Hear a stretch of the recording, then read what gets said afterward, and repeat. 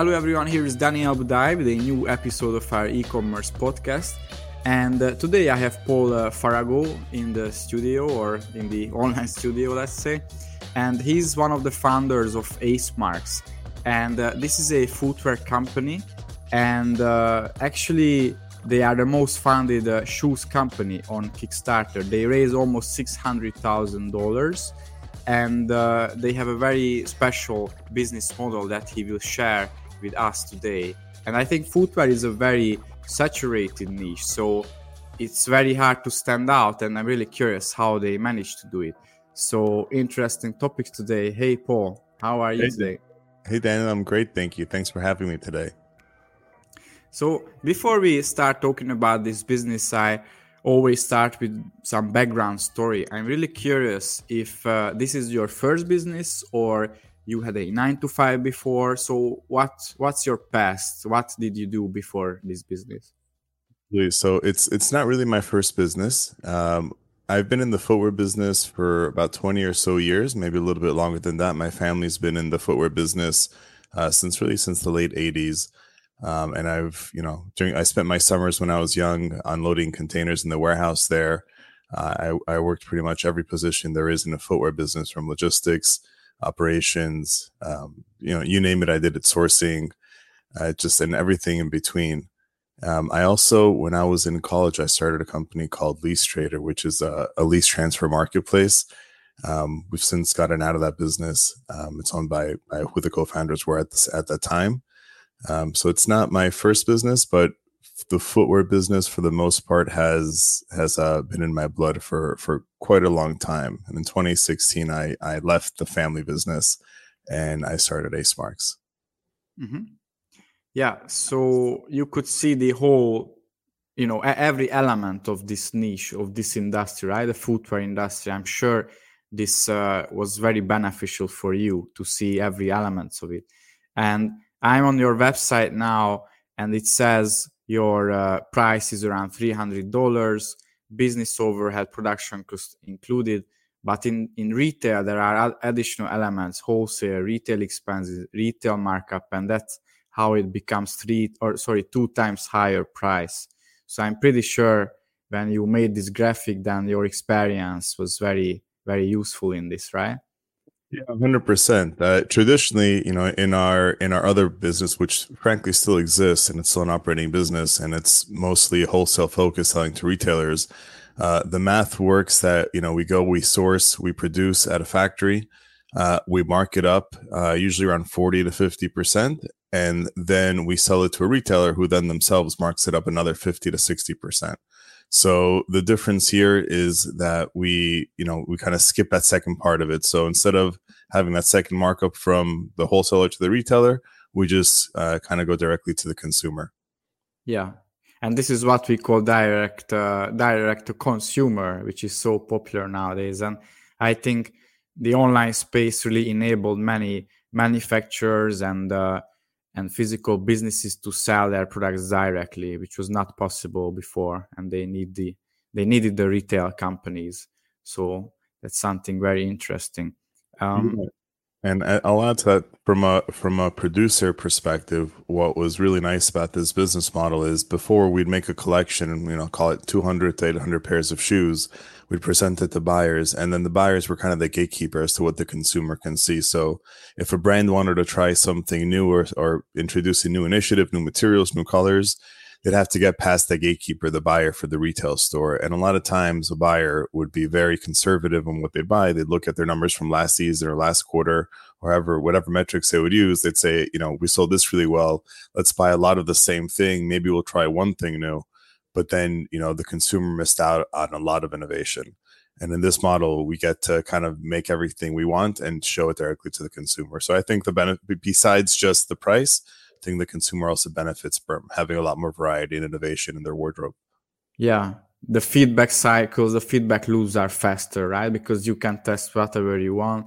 There is no middleman who decides what you can sell or whatever. I think that's great. Exactly. It's huge. Yeah. That's a huge part of the business. And one of the benefits that I like the most about it, actually.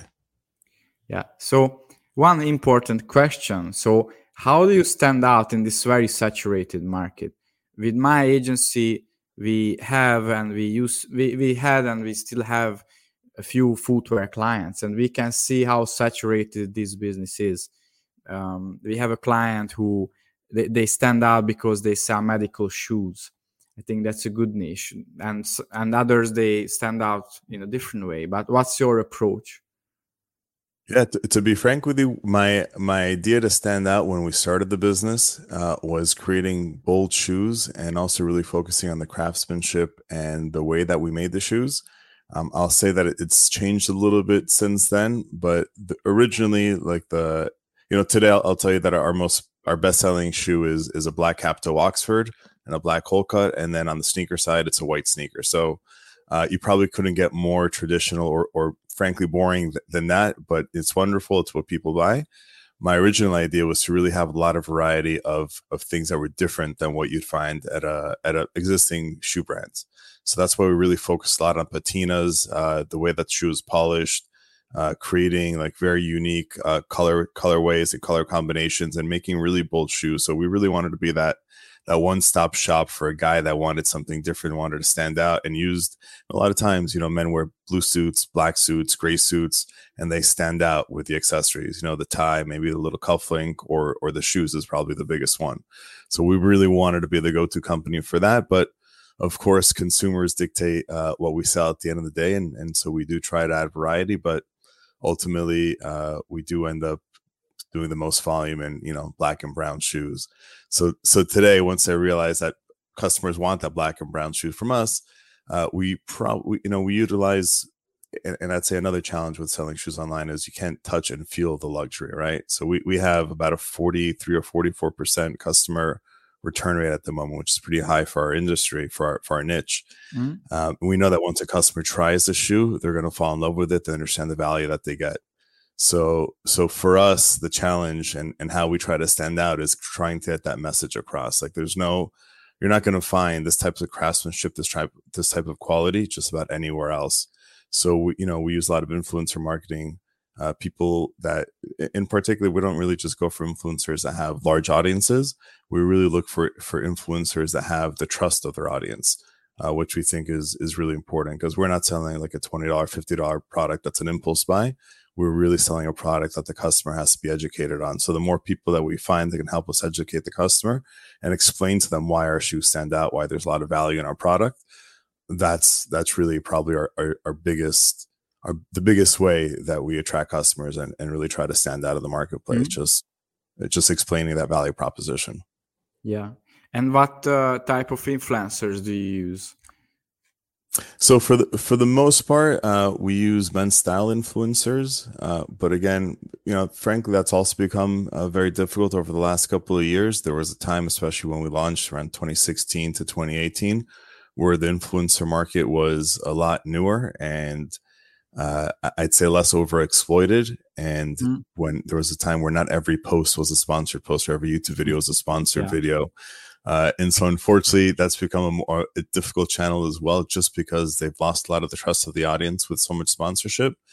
But still, there's always, hidden gems that you can find, and, guys, that take shoes apart and talk about the quality of the components inside the shoes. Again, just really anything that can help differentiate our shoes from other shoes and explain the value to the customer. So it's really a variety of influencers we're using these days. Yeah. And what approach do you prefer? Like long-term influencer partnerships? So I know companies where they even give equity to an influencer because it's so important for them, but it's definitely something long-term. And then they promote the brand, the products regularly, or you rather prefer having a bigger pool of influencers and then it's a bit more transactional and they post a few social media posts about it or videos, they explain how your products are different, and then that's your approach? We definitely prefer long-term partnerships.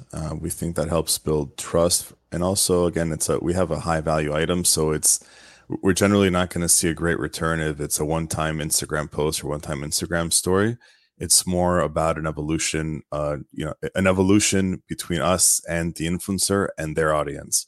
So, you're not going to be able to fit in all the great things about our product in one post. So the more time that the influencer spends talking about our product to their audience, we think that the better the partnership is and the better the results are for us and frankly for their audience, because they're going to be buying just a better value product. They're going to be getting a lot more bang for their buck. So for sure, long-term partnerships. Yeah, makes sense. And let's talk about Kickstarter. So you are the most financed or most founded footwear company on Kickstarter. And I'm wondering why you decided to go to Kickstarter first. Yeah, actually, I think we lost that title. We've raised over $3.5 million on the platform across 5 campaigns now, maybe even close to 4. Okay. We lost that title, I think it was in 2019, to Sports Shoe Company. Great people also. But we went to Kickstarter because, to be very frank with you, when I have a lot of footwear experience. We had a lot of good relationships with our manufacturers even before I started Ace Marks. But when I made our first shoe collection and I knew I wanted to go direct to consumer, it kind of hit me like a bomb. Great, now I have a website, I have a bunch of shoes, but like, how do I drive traffic? We also weren't VC funded. I didn't have millions of dollars in the bank to get this project off the ground. And this was 2015 actually, and in 2015, I had seen a few Kickstarter campaigns that looked interesting, and Kickstarter was something that even to me was just becoming something that I was realizing was going on. So I said, to hell with it. Let's give this a shot. We were going to launch the products in early 2015, but I spent literally a year studying Kickstarter campaigns. I remade and reshot our first Kickstarter video. I think it was somewhere 3 to 5 times. I don't remember at this point. I spent a lot of time. I transcribed every successful Kickstarter campaign. I try to figure out if there's a formula to what makes a successful versus not a successful one. Spent a lot of time on it, and that's really for lack of an understanding of e-commerce on my part. I thought Kickstarter would be a great way to launch this, and people told me no one's going to buy shoes on Kickstarter because there are plenty of shoe companies. I think even by that time, Thursday Boot Company had launched on Kickstarter, and they did all right. Nothing incredible, but I ended up doing it anyways, and we raised $574,000. I think it was in that first campaign, which at the time was the record for a footwear company.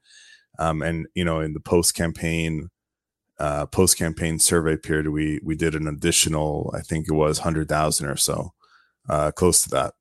So we did close to $700,000 in revenue on Kickstarter just to fund our first campaign, which was much more than I could have ever dreamed of. And I think what really came from that, and the reason we kept on going to Kickstarter, was obviously it was successful, but I didn't realize at the time, but you get a lot of information. So we got, all we did was create a bunch of samples. Frankly, we didn't have production, we had nothing, but we were able to get, through those interactions with our Kickstarter backers, we were really able to get a lot of feedback, what shoes they liked, what shoes they didn't like, what colors they liked, maybe what we're missing in our collection. Frankly, I never even thought to make belts with our shoes. And, our Kickstarter backers told me, I'd like a matching belt. I'd like shoe trees. That's how we started adding a lot of those accessories by listening to them. So it was, besides the funding, which was great, Kickstarter was really a great platform. Again, like you mentioned, feedback loop. It was really, really quick. We acted quick. And I think that our backers really appreciated that we were listening to them almost in real time, I would say, and adding products and adding styles and colors as they were suggesting them. So I think that created a great founding relationship with a lot of our initial backers. Yeah, like everyone who I talk to who is on Kickstarter or Indiegogo, they always tell me that actually not the money part was the most important. And most of them, they didn't even dream about this, that the feedback is even more important for many. So that's interesting to hear. 100%. Yeah, and I'm wondering why it was so successful in your opinion. So that first campaign, I think it was a lot of luck. If I told you that we went into that campaign with a master plan, I'd be completely lying to you. We were winging it pretty much the whole time. Everything that I had read about Kickstarter leading up to that told you that you want to make sure that you hit that funding number within the first 48 hours. And you do that through making sure that your friends and family are completely involved, and you pretty much are certain that you're going to have that initial funding from your friends and family. So I emailed everyone that I'd ever met in business, everyone, every family member, everyone, all my friends, everyone knew about the campaign. And like, I had some commitments. I think our original goal was $20,000 in that first campaign. Mm-hmm. I probably had commitments for $5,000 to $7,000 of it, maybe 10. But we eventually got there. Kickstarter also throws in some traffic, which thankfully converted early on. So we did hit that first 24, 48 hours. And then after that, frankly, we didn't know what we were doing. We knew that we wanted to reach out to some influencers, maybe get some PR. So we did pay for some placements. And frankly, I think that our biggest break in that first campaign was Julian emailed an online influencer who I thought really wasn't even an influencer, but he was a paid spokesperson for one of our competitors. Mm-hmm. Frankly, he sent that email by mistake. I probably wouldn't have sent that email, and it turned out to be, actually to Antonio Centeno. And we built a really great relationship with him through the years, and a lot of the people within his network. And that was again when they maybe only had a couple 100,000 YouTube subscribers, and some of the people in his network even less. Now they have millions, each of them. And we became very friendly. Like they got a sample of the product, they loved it, they understood the quality, they understood the value prop, they understood that I can deliver, which is very important in a Kickstarter campaign because of my history. Yeah.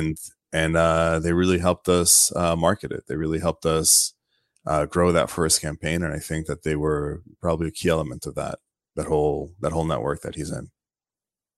Yeah, that's a great story. Thank you. How about Indiegogo, by the way? Have you thought about it, or any other platforms, or actually any other ways of getting investors? Yeah, so yes, we actually ended up doing a round in 2019 with outside. We raised money from outside investors, but Indiegogo, we launched our biggest Kickstarter campaign ever was in 2017, where we did just under 1.3 million in the campaign. And from there, we went, Indiegogo was courting us. They have a team that goes out there and tries to get successful Kickstarter creators onto their platform. So they convinced us that once our Kickstarter campaign is over, we should go on to there, and the traffic that we were driving to Kickstarter should be rerouted essentially to Indiegogo. Frankly, great people at Indiegogo, but for our category, it just didn't work. Unfortunately, and I feel bad saying it, but the reality is that after our first campaign where we did 574,000, we just created a very basic landing page where we drove the traffic afterwards. That performed better than our Indiegogo campaign did, coming off a $1.3 million campaign. So I know Indiegogo is amazing for certain categories, particularly tech products, but for footwear, they just don't seem to have the audience for fashion and footwear. So yeah, unfortunately, it didn't work. And Makes in terms sense. of other platforms and other financing, we did end up raising money from private investors in 2019, right before the pandemic. Timing wasn't great, but we did look for some outside money. Yeah. I think it's a good advice to everyone that you should do your research, what platform fits you the best, because I could hear similar stories both about Kickstarter or Indiegogo. If you have a tech startup, maybe Indiegogo is a better option for you. So yeah, do your homework and your research on these platforms. Right. You mentioned Actually, one thing I would add when you asked me about the success of our first Kickstarter campaign, and this is kind of a warning to people looking to crowdfund. The crowdfunding industry is relatively big and at the same time kind of small. Everyone knows everybody or of each other. And unfortunately, there's a good amount of bad actors in there and a lot of contracts that don't make sense. And unfortunately, I see this a lot. I get reached out to a lot to advise people when they're launching a crowdfunding campaign. And I see a lot of bad contracts with a lot of marketing agencies. And unfortunately, people get very excited to launch their product and they don't pay attention to the details of those contracts. But with a lot of agencies, they're essentially signing away their ability to perform well if that agency doesn't perform well for you. So these agencies will get payment up front, essentially run tests. And if they don't believe that the campaign is going to be as successful as they need it to be for them to be successful, they essentially abandon you. So I've seen way too many horror stories where that's happened. So you have to be really, really, really careful who you partner with in the crowdfunding industry. Yeah. And are there agencies out there who are performance based and or maybe you pay later, not upfront? Any agencies like that?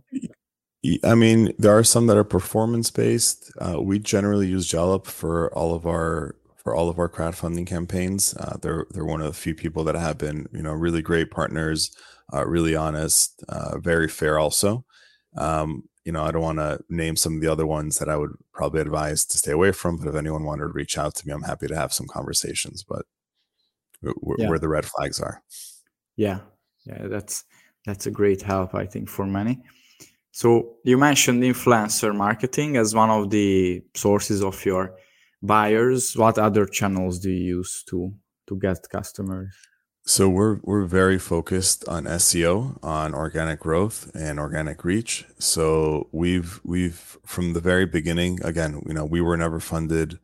Again, we did well on Kickstarter, but frankly, the margins weren't great. So while we made some money and enough to make the production, deliver, do some influencer marketing, we never went into this again with millions of dollars in our pocket to throw on Facebook ads or Google ads, which are very expensive. And again, when you're selling a high priced item, it's the success rate is not as high as if you're selling a 20, 50, 60, $100 or $100 item that may be more of an impulse buy.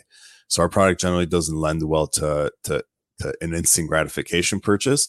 It's more of an educated long-term purchase where the customer will go to many websites, read reviews, look at blogs, try to understand why they're spending $300. So that's why for us, our focus has really been more SEO education. We'll work with bloggers, magazines, writers to write articles about us. We try, there's certain keywords that we try to rank high for. If someone is doing research on product, on materials, on leathers, Italian shoes versus shoes made in the UK, we try to make sure that we show up within that research. So, we kind of understand that, again, not everyone's spending $300 on a pair of shoes, but if they're considering it, we want to make sure that we're kind of front and center and as part of that conversation online. Yeah. So I guess these articles and content, it's also a kind of PR activity, right? Which translates into SEO at the end of the day. Correct. And I'd say the traditional PR is generally difficult these days, but it's more, again, just building relationships within the industry. There's a lot of bloggers out there that need content. Sometimes we write content and give it to them, and we work together on the article. Other times it's we send them shoes, and it's a completely objective review where we have nothing to do with it, and it is what it is, and we kind of like that. I'd say probably better than when we're involved, because again, it's just more authentic, and it gives like no holds barred opinion on our product, which generally is positive, thankfully, because we know we do deliver a good product, and we're very proud of it. So yeah, it's a mix of things. Traditionally would be called PR. I think today it's a little bit more than that. Yeah, for sure. It has changed a lot recently. I want to ask you about the customer retention side, because in footwear, I think, especially in high ticket footwear, it's tricky. Like somebody buys a pair of shoes for, let's say, $300, then they will buy maybe next year or not next week, right? With a cheaper product. So how do you make sure that they will come back? How do you communicate with them? How do you nurture them? So I hope we have a lot of time, because this question I could probably take 40 minutes answering. So one thing that we do a lot, like for example, we have a lot of things in kind of interrelated here. One, we know that once our customer buys one pair of our shoes, that they're going to see the value, and they're more likely than not going to come back and buy a second pair. So one of the biggest obstacles to a person buying shoes online is the sizing and the fit.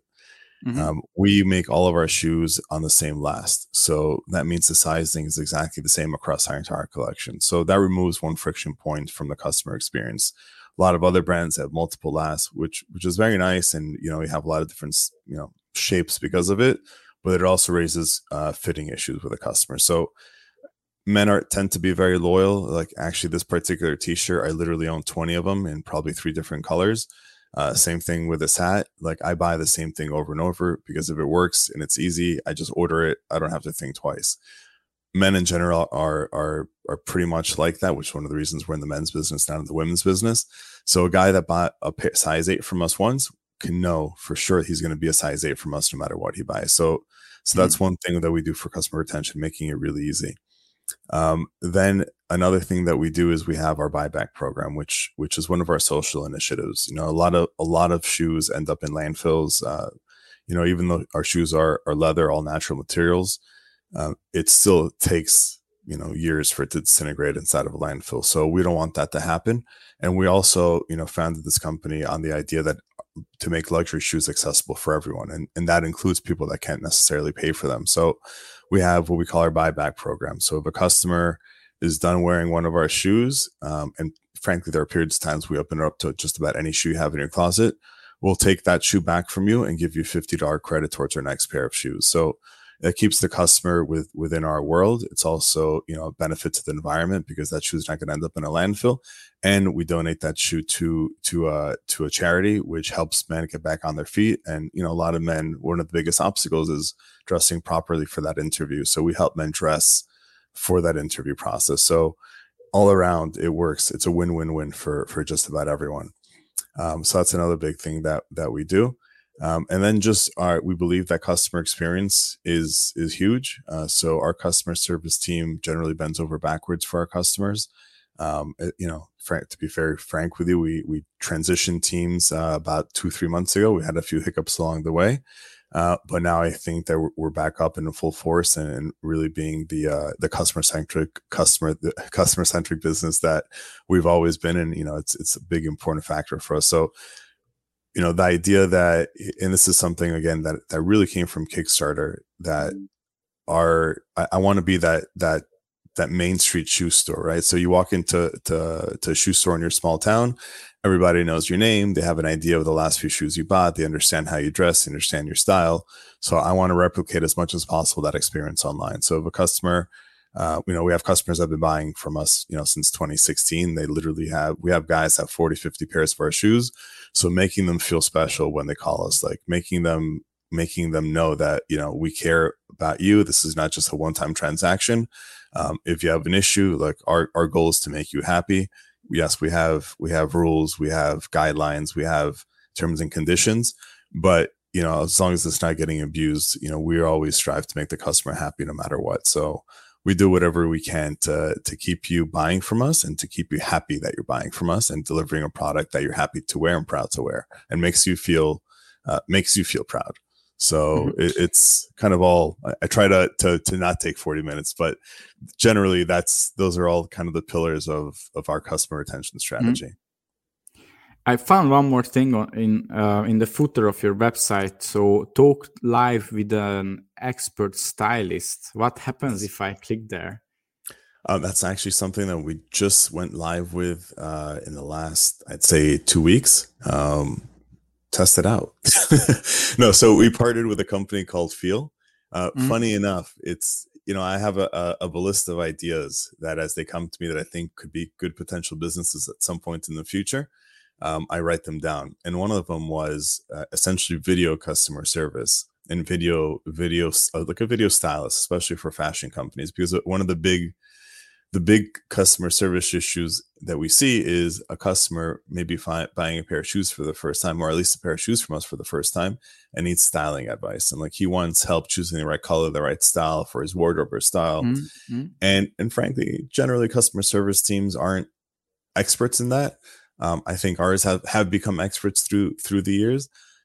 So I got reached out to, like, literally a cold email, which I get hundreds of every day, by a company called Feel. And I had a great conversation with the founder eventually. And it was like he was creating exactly what I had kind of dreamed up. So if I was an easy sell for him, I immediately said yes. And yeah, so we just put that up on the website now. And the idea is, like, there's a dedicated stylist for our brand, and his name is Liam. So if you click on that button, you should end up talking to Liam live, and he's going to help you choose a style color that you want. He'll also help you with fitting if you're not certain about which size to buy. Essentially, like as if you walked into a department store, having a guy stand next to you and help you through your purchasing journey, making it easier for you. That's great. I clicked it, but I closed it because, we are having this podcast now, so maybe my camera will lose the connection and my audio. So when we hang up, we'll do it. Yeah, that's great. Actually, this is the first company where I can see this. So, and I really like the idea because especially many of them, they are less aware of fashion and what is trendy, what is not, or what is good for them. And maybe some of them, they are afraid to buy online. That's one more reason they are afraid. So I think that's a great help, actually. 100%. And shoes is very frankly a difficult item to buy online. Because there's the whole fitting thing. A lot of people don't want to deal with returns. We have free returns and we try to make it frictionless, but it's another obstacle to getting a customer to make that first purchase. Yeah. I have only one more question to you today. So what would be your number one advice to other fashion, clothing, footwear companies for next year? For next year in particular, I think that there's going to, for better or worse, be a bit of a shakeout, especially across direct-to-consumer brands. It's something that we're starting to see already. A lot of brands that started in the last 5 to 10 years were built on a model to continue to raise money, and unfortunately, that money has dried up. So my advice would be that there's for sure going to be some opportunity in the industry, but you should really think to start a real business from the beginning and not one that depends on outside money every 6 to 12 months, because those are the ones that are going to have a hard time and are having a hard time right now. So make sure your unit economics work, make sure that your customer acquisition strategy works, make sure the numbers in your business work. And even, everyone was chasing top line. Like, the sexy number was how much revenue you're bringing in. No one ever cared about your bottom line. You could be losing more money than you're bringing in. It wasn't a big deal. I think it's just a matter of time. Well, it's already happening now. That's not a great business strategy for the long term. And it's very hard to build a brand that way. So pay attention to your numbers, make sure you're creating a product that there's a need for. There's going to be holes in the market, but it needs to be built on a solid foundation and great unit economics. Yeah, I think that's a great advice. Anytime it's a great advice, but especially now when the economy is slowed down, and we will see what happens next year. But I think this is the moment when companies, they need to be efficient, they need to keep customers happy, and strong bootstrapped companies, or even funded companies, backed companies, but with a strong bottom line, they will survive and they will thrive. So that's more exactly. And what you said, keeping your customers happy, because making the customer you already have happy and continuing to keep them as a customer is much less expensive than trying to go, spend $60 to $100 to $200 on acquiring that next customer. Yeah. So focus on your existing customer base. Yeah, that's great. So thanks, Paul, for coming here today and sharing your story. I think both I and the listeners, we learned a lot from you. And thanks everyone who watched the live stream today or will listen to the podcast on the major podcasting platforms. And you can find the company. What's the domain? What's the website? acemarks.com, ACEMARKS.com. Yeah, we will put the link into the description of this episode so everyone can find this. And also I will put a link into the description, which is a 50-point checklist for the email marketing.